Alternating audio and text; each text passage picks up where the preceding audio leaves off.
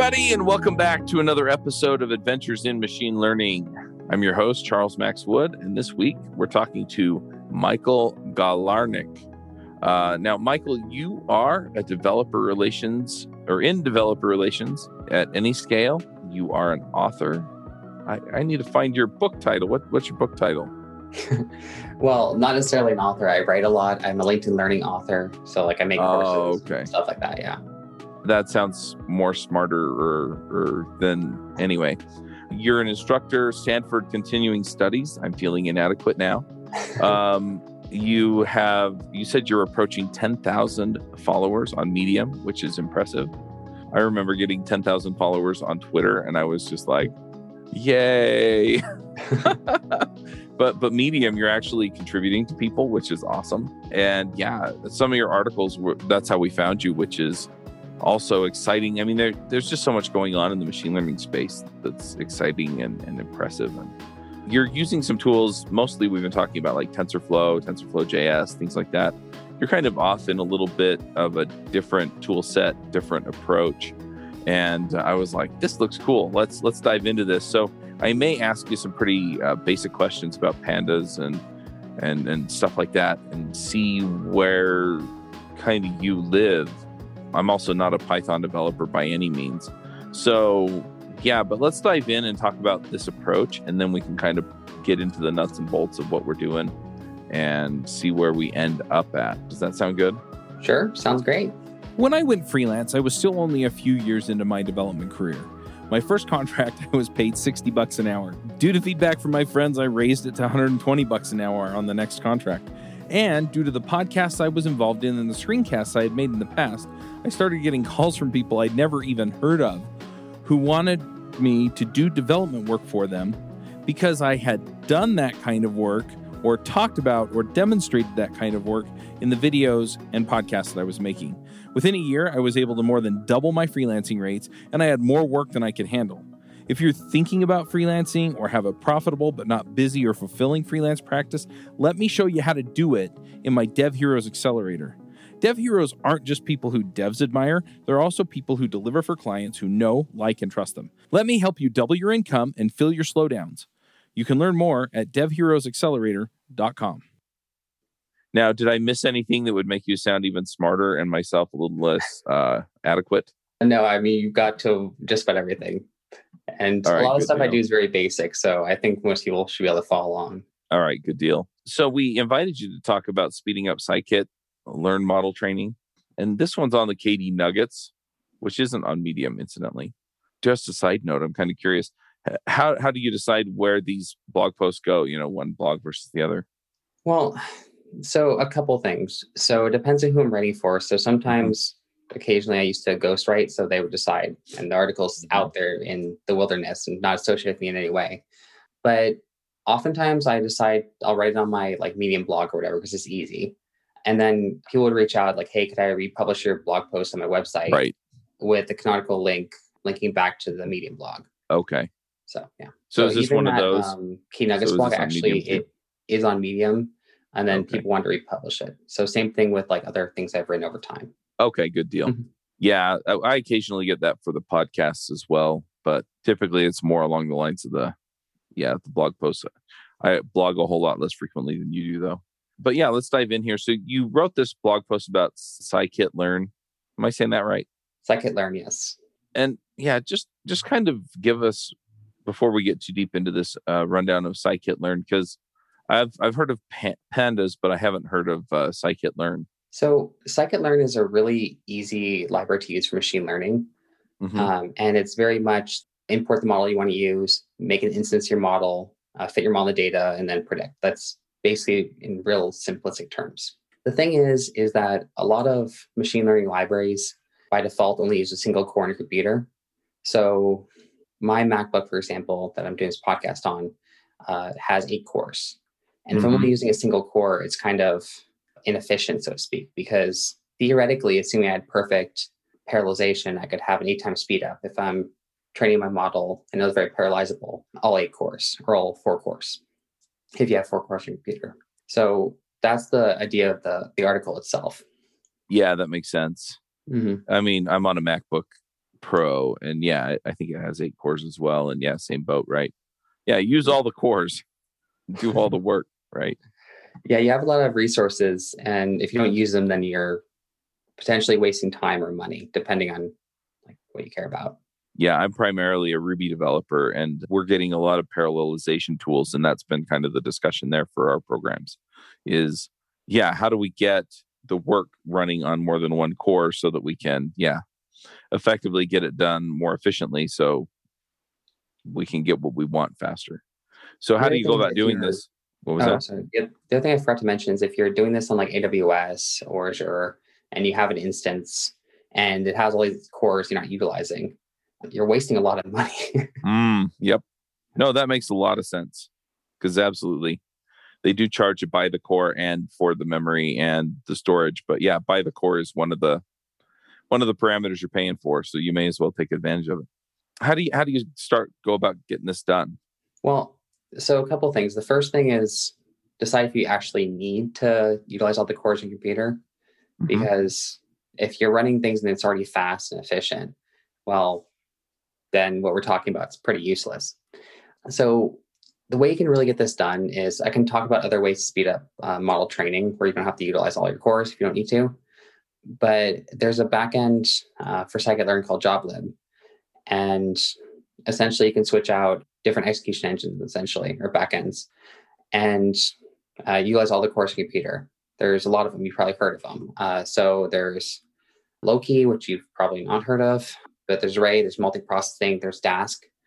And you can basically switch out scikit-learn's backends from like JobLib with Loki backend to Ray, multiprocessing, or Dask. So it's really just about taking a different backend and then having it work for you. And these backends take care of things like scheduling tasks across like all your cores, dealing with other things. And of course, you can also not just parallelize it across your one computer, you can also schedule it across different nodes. So if I consider my laptop like one node with, let's say, 8 cores or 4 cores or whatever, scikit-learn also with JobLib's backend of Ray allows you to make it work across multiple nodes or multiple computers. So I kind of just rambled all over that, but essentially just use JobLib and use a backend like Ray, multiprocessing, Dask. So, well, some of these libraries that I've used in the past across different technologies will use multiple processes instead of multiple threads. That's why I'm asking, I guess. Yeah. So, I mean, like Ray itself is like a whole nother ball game, which you can talk about later if you like. But the Ray project, if you want to look it up on GitHub, it's basically like a core ecosystem, very general purpose that allows you to scale your Python applications without really rewriting them. You got decorators essentially, and then you can make your Python code running a single core, run multiple cores or across like multiple clusters or machines. Right. And it really just a way to make it's a framework that handles machine failures pretty well and does things with high performance. So that makes sense. Yeah. So one thing that I'm wondering about a little bit with some of this is that as I've moved some programs from single core to multi-core, I've run into like race conditions or other situations where I've run into concurrency issues. Are these algorithms set up in such a way to where that's not an issue? Or do you have to start thinking about setting, mutexes or other ways of isolating shared data in order to avoid certain issues? So the beauty about like these backends for scikit-learn in this case, I mean, most of the backends can do other things, but JobLib in this case takes care of all that stuff for you. They've really hyper optimized most of these processes for a lot of different algorithms. Certain backends do it better than others in certain cases. It's just about the implementation of a specific algorithm, but they're really, really good because scikit-learn itself is a very, very popular library. So they've optimized it. There's edge cases if you have like a algorithm no one has used in like years, maybe you'll have an issue, but you don't have to think about it. It really is change a couple lines of code and go. Oh, nice. Okay. That makes sense. So then you just grab this JobLib, and this is specific to scikit-learn. So you're not going to use it for anything else. It could be used for other things, but for the most part, that's how it's used. Okay. At least in the context of this article. So JobLib, just FYI, it's a tool for like lightweight pipelining in Python. So people use it for other things, but how I see it used, at least in the machine learning context for like scikit-learn, is very, very straightforward. Okay. So how much glue code did you have to write then? Almost nothing. I mean, in terms of like JobLib, it really is changing one line of code for scikit-learn models. Like it's really extraordinarily simple, which is how it really should be. So essentially, when you're running an algorithm for scikit-learn, when you import your model, and then when you're making your instance of your model, you can set an nJobs parameter. And this basically, you can specify how many cores you want, or if you want to make things run across multiple machines. So for the core example, it really is just specifying cores. So n_jobs equals like 4 cores or 8 cores. Or if you can have it automatically detect how many cores you have in your computer as well. So, okay. Yeah. So you get in, you've got your algorithm, you hook this bad boy up and you say, okay, run across all my cores or run across a certain number of my cores. It starts running your algorithm and doing the training. Do you need this to run the model once it's trained, or is this only for the training end of things? So are you saying it's typically only for the training end of things? Right. Yes, you probably can use it for predicting. But the idea is that the training process for machine learning just takes a lot longer than the prediction stage. So yeah, because you're throwing all your data at it at once, as opposed to whenever you have something you wanted to predict, right? Yeah. As far as making things fast for prediction, there's other ways to make that happen. Right. So that's almost never the bottleneck, at least in a lot of basic machine learning. No, that makes sense. For model surfing, that's very different. You want things to happen very quickly, and there's ways to productionize machine learning. But so you get this all hooked up, you're feeding data in. You can also run it across multiple machines. How does that work? So that is probably a topic for another podcast, I would say. But really, you first of all, you have to set up things on AWS. You have to choose the appropriate backend. So typically for when you do things for like cross multiple machines. So JobLib has a couple essentially execution engines they can use. So you can use like Dask Array as an execution engine. And for that, you just have to make sure you choose Dask Array. If you try to use like JobLib's Loki backend or multiprocessing backend, it doesn't really make much sense. It will just happen over multiple cores, not multiple machines. So if you use Dask Array, it'll just do it for you, essentially. Okay. You can't like run it across a MacBook and then a Linux machine and then whatever else I have sitting around my office. If you do things very efficiently and the frameworks allow it. Typically, when you do this, though, you typically work over one operating system. That's the ideal case, right? Yep. I mean, I hope so, at least. Because most of these frameworks, when you have like multiple, like, let's say you're using like large, like M5X, 5.8X large nodes, it all helps if they're all the same. Or they're just AWS instances rather than local machine and instance. I should note with all this that it comes with the caveat that some algorithms are more parallelizable than others. So like, let's say for random forest, for example, where you essentially have an ensemble model of a bunch of trees coming together to make a prediction. A random forest is very easy to parallelize because when you have your model, you essentially bootstrap data. So you have a bunch of sample to replacement data. And then from each of the bootstrap samples, then you grow decision trees, right? Those decision trees are really easy to grow apart from each other. And when you have that, it's really easy to parallelize. Whereas some algorithms, yes, you can parallelize them, or there's tricks to make them parallelizable, but they're not as parallelizable as a random forest, for example. Right. So, one thing I always tell, like when I teach students, is that whenever you choose a model, some models have advantages and disadvantages. Some of them are really understandable. Like you can tell your boss, like, oh, here's how this model works really easily. Like typically the tree-based models. Some models are extraordinarily high performance. So especially if you have a lot of data like neural networks and such, but they're not always as understandable. So different models, different strengths and weaknesses. Right.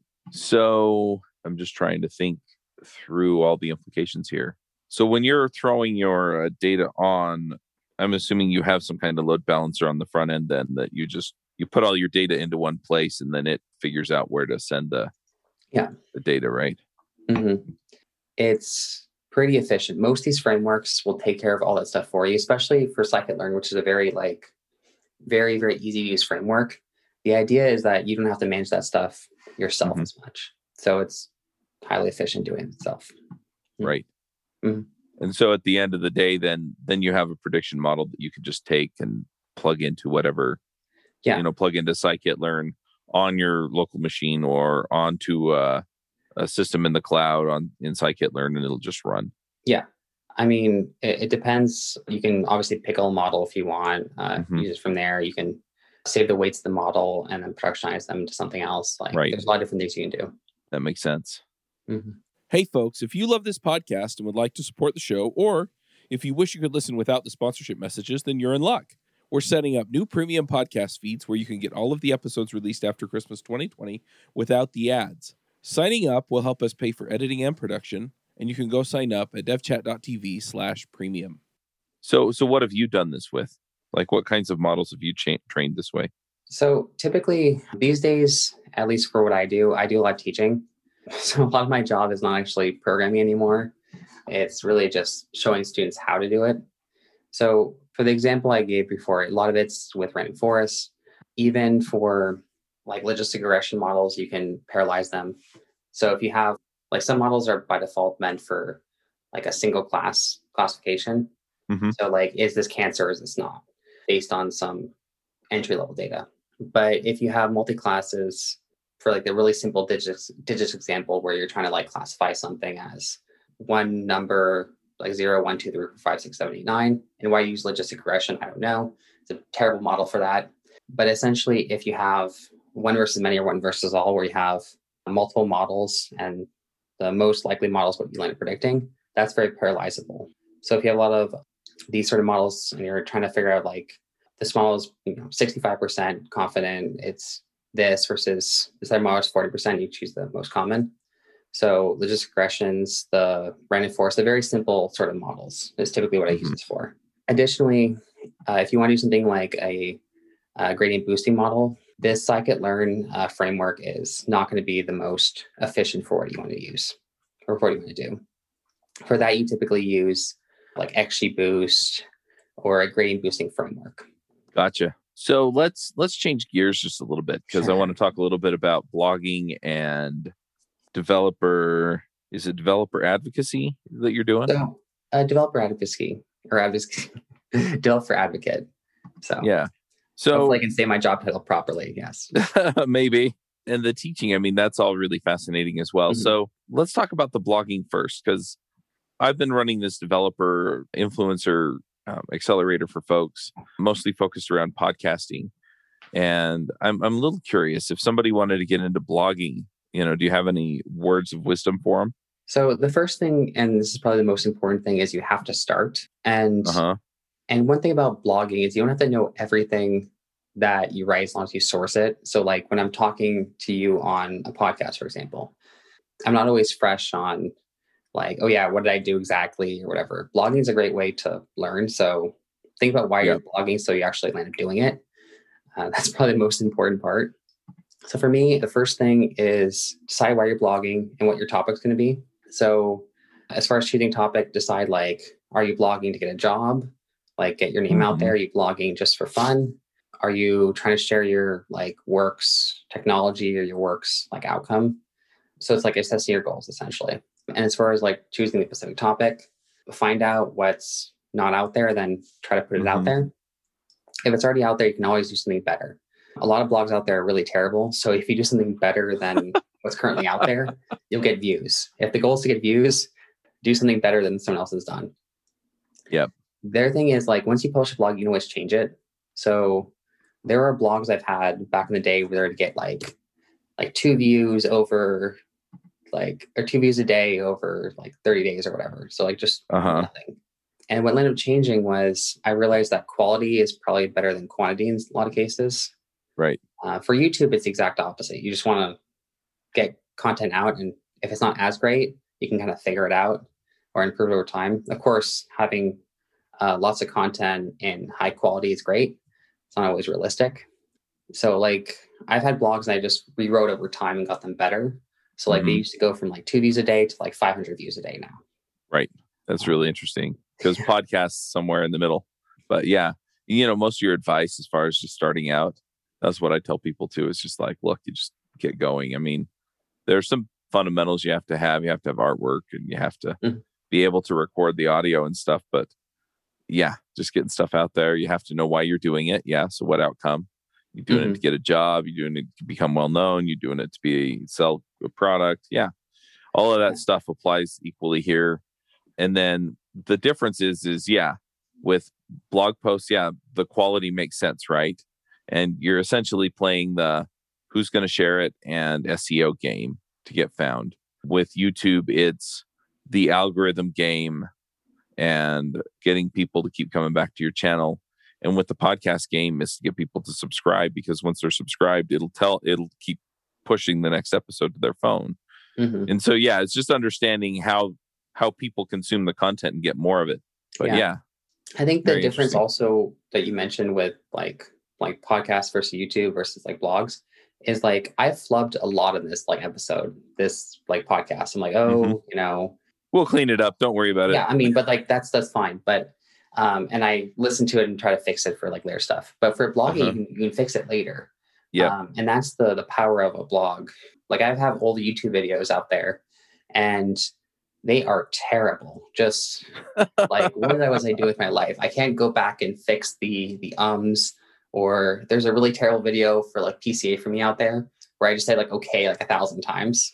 Just terrible video. Whereas like blogging, you can always improve it over time. So for blog, it's probably the easiest barrier to entry versus like podcasting, YouTube, I would say. That's true. That is very true, because all you have to do is type it, right? Yeah. And then you can go back and fix it later. Yeah. That's the biggest thing, is just get it out there and make it better over time. Yeah. So there's a lot of actual like studies about people are more likely to read your blogs if you actually put time into them. So you can always post it, then just increase the effort in there over time. Cool. I want to ask you a little bit about developer advocacy as well, because typically we get people on and they're either like hardcore PhD candidates or they're enthusiasts, but they're like way down in the weeds of, hey, I'm building these algorithms and it's way fun. We typically don't get people who are more on kind of I think of developer advocates as kind of straddling the spheres of the technologist and the marketing. And so, first of all, do you want to just kind of explain what your typical day or week or maybe even month looks like? And then talk about how you got into it and what kind of person ought to be thinking about kind of making that career move as opposed to staying in the technology. So like software engineering, like a lot of different jobs, it really depends on the company you're working for. So developer relations is typically, I say it's typically because it's not always true, is often about more than just writing code. So it's like about building relationships, getting feedback from other teams, getting feedback from your users, sometimes helping like users like work through challenges. So some ways like helping others with their code, and basically trying to grow a community in a lot of cases. So they vary like very widely. So I'll tell you about like what like DevRel's, like what I do, and then I can talk about like what other people do, because what I do is probably very different than what other people do. So like for my job, I work at Anyscale, which is basically about making like a universal laptop, like scaling your laptop to the cloud. So I work at a smaller company, and it's a great company, and we work on the RAID project, which you should start on GitHub. But I mean, so some of it's, marketing or putting plugs in or whatever. So a lot of my work is about like writing about distributed computing. This can be like writing it myself or editing things. It could be things like if I'm making content, sometimes it's about like advertising like a conference, like the Ray Summit conference coming up. So you can see like a lot of it's like putting in different plugs for different things you're working on. So some of it for a lot of people is like working on documentation and answering questions on various forums. So like some companies, it's really important to just get feedback from users, help them out. So that's one thing. If you're on the more marketing end of things, sometimes you also might take like a bit of a content marketing approach. So this could be like if you're active on Twitter or LinkedIn or sometimes depending on what you're doing, it can even graphic design like a pinch. So that's like, it really is gain the, like, it's very much a gambit kind of job. Right. A lot more common thing if you're at a bigger company is sometimes you write code for production occasionally. This can be things that are like frontward facing code, like code for documentation or code for a product, give demos. It depends on what your job is. Developer relations is just this giant amount of stuff. Yeah. And yeah, so if it's essentially, just to keep it really short, it's very widespread for small companies, and for big companies, it's a lot more like exact. Right. So always look at a job description and then ask the interviewer, like, what are you doing or what the job is. Right. That makes sense. Yeah. Cool. All right. Well, before we do picks, if people want to find you online or connect with you in some way, where do they typically do that? So it can be on Twitter at Galarnyk Michael, and I'm also on LinkedIn. Feel free to add me, chat with me, whatever. You can also, I guess, reach out through any other way possible. If you Google my name, you'll probably see a bunch of random things. So feel free to contact me through those mediums. Yeah, whatever works. All right. Sounds good. We'll put links to as much of that as we can find on the show notes. And if you want to put any of that in the chat, that also will wind up in the show notes. And then, yeah, let's go ahead and do picks. Hey, folks, I don't know if you've noticed, but I've been working a lot on figuring out how to help people become the most valuable developers on their teams, or becoming the top 5% of developers in the field. If you're looking to level up, figure out how to contribute more, get the career you want, get the career that you want that will support the lifestyle you want, then you should check out the Most Valuable Dev Summit. I've invited some of my friends across the community, people that you've heard of, people that have worked on systems that you use on a daily basis, people who have invented new ways of doing things over the years in programming, and I've asked them one question, and that question is, how do you become a top 5% developer? How do you become 1 in 20 of the best developers out there? And so we're going to go ahead and have that conversation with them in interviews on the Most Valuable Dev Summit, and you can find that at summit.mostvaluable.dev. I'll go ahead and go first, so you can kind of just see how I do it, and then we'll let you shout out about whatever you feel like. So I'm going to shout out about a few things. The first one that I'm going to shout out about, I've been reading these books. The next book in the book series came out, and that's why I've been reading them. It's The Stormlight Archives by Brandon Sanderson. And yeah, the next book came out in October of last year or something. And I'm just slow getting through them because I typically listen to podcasts and then I listen to business books and stuff. And so I kind of listen to those when I have spare time or just kind of chilling or going to sleep. And so, yeah, I'm getting through Edge Dancer, which is kind of the novella. It's not really one of the books, but it's between books 2 and 3. And anyway, so that's something I've been enjoying. I've actually been to Cosmere House because it's over by my kid's school. I live in Utah, and one of my friends helps manage the warehouse where he sends out all of his stuff. Wow! You can go order stuff like T-shirts and socks and stuff. And yeah, one of my friends from high school works for him, so he's like, "Do you want to come see Cosmere House?" And I'm like, "Yeah." Of course. I mean, I used to listen to his Mistborn saga. Yeah, it was such a good series. He's been writing for so long. It's just absolutely amazing. He's so prolific too. I think it's the biggest thing. You have authors that you really like and sometimes don't read often. I'm looking at you, Patrick Rothfuss. Yeah. The Name of the Wind, that whole series. Book 2 was published in 2008, maybe. The Wise Man's Fear.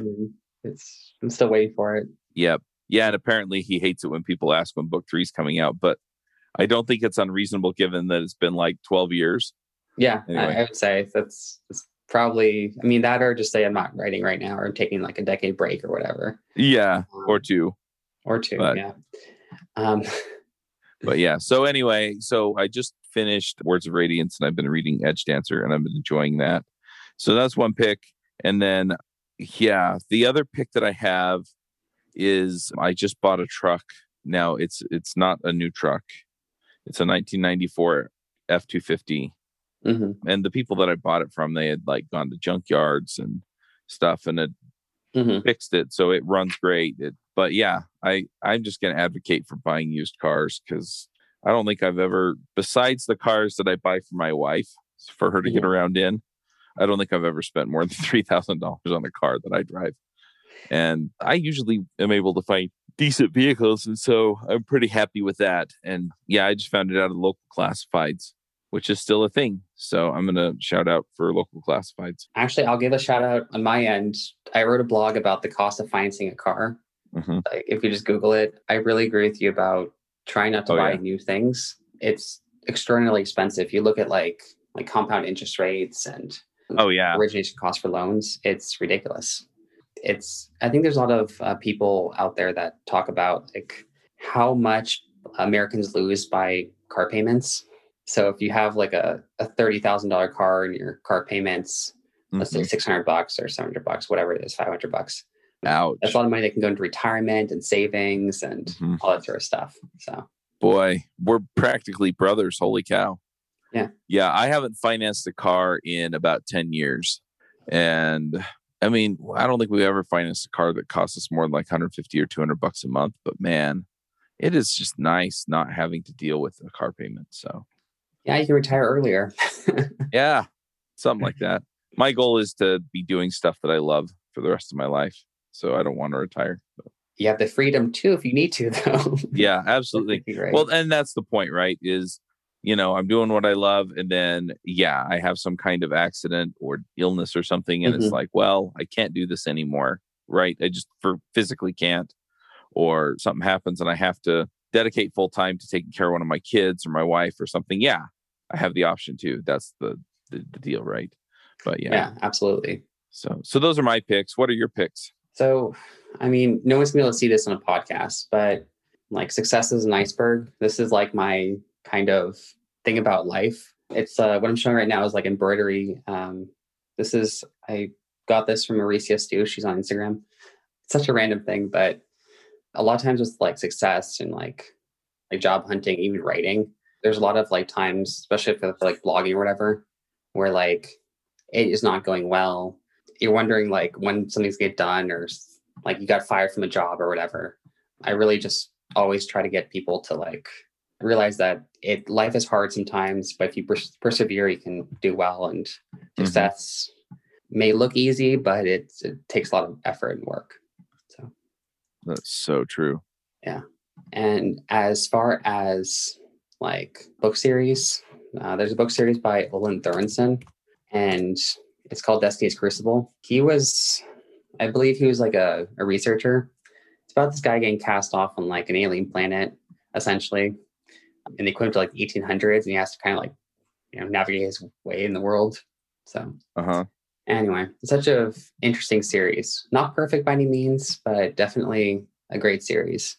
I like authors. That's probably the biggest one. So like you like Brandon Sanderson, and he's very prolific about getting things done. He's very good about like telling you like when updates are. He gets things done. He finished A Wheel of Time, I believe, right? So he gets things done. What I like about like Olin Thorensen is he was an academic. He's published like hundreds of papers, all this sort of stuff. And then his like second career when he's getting older is like writing, and he's doing a really great job.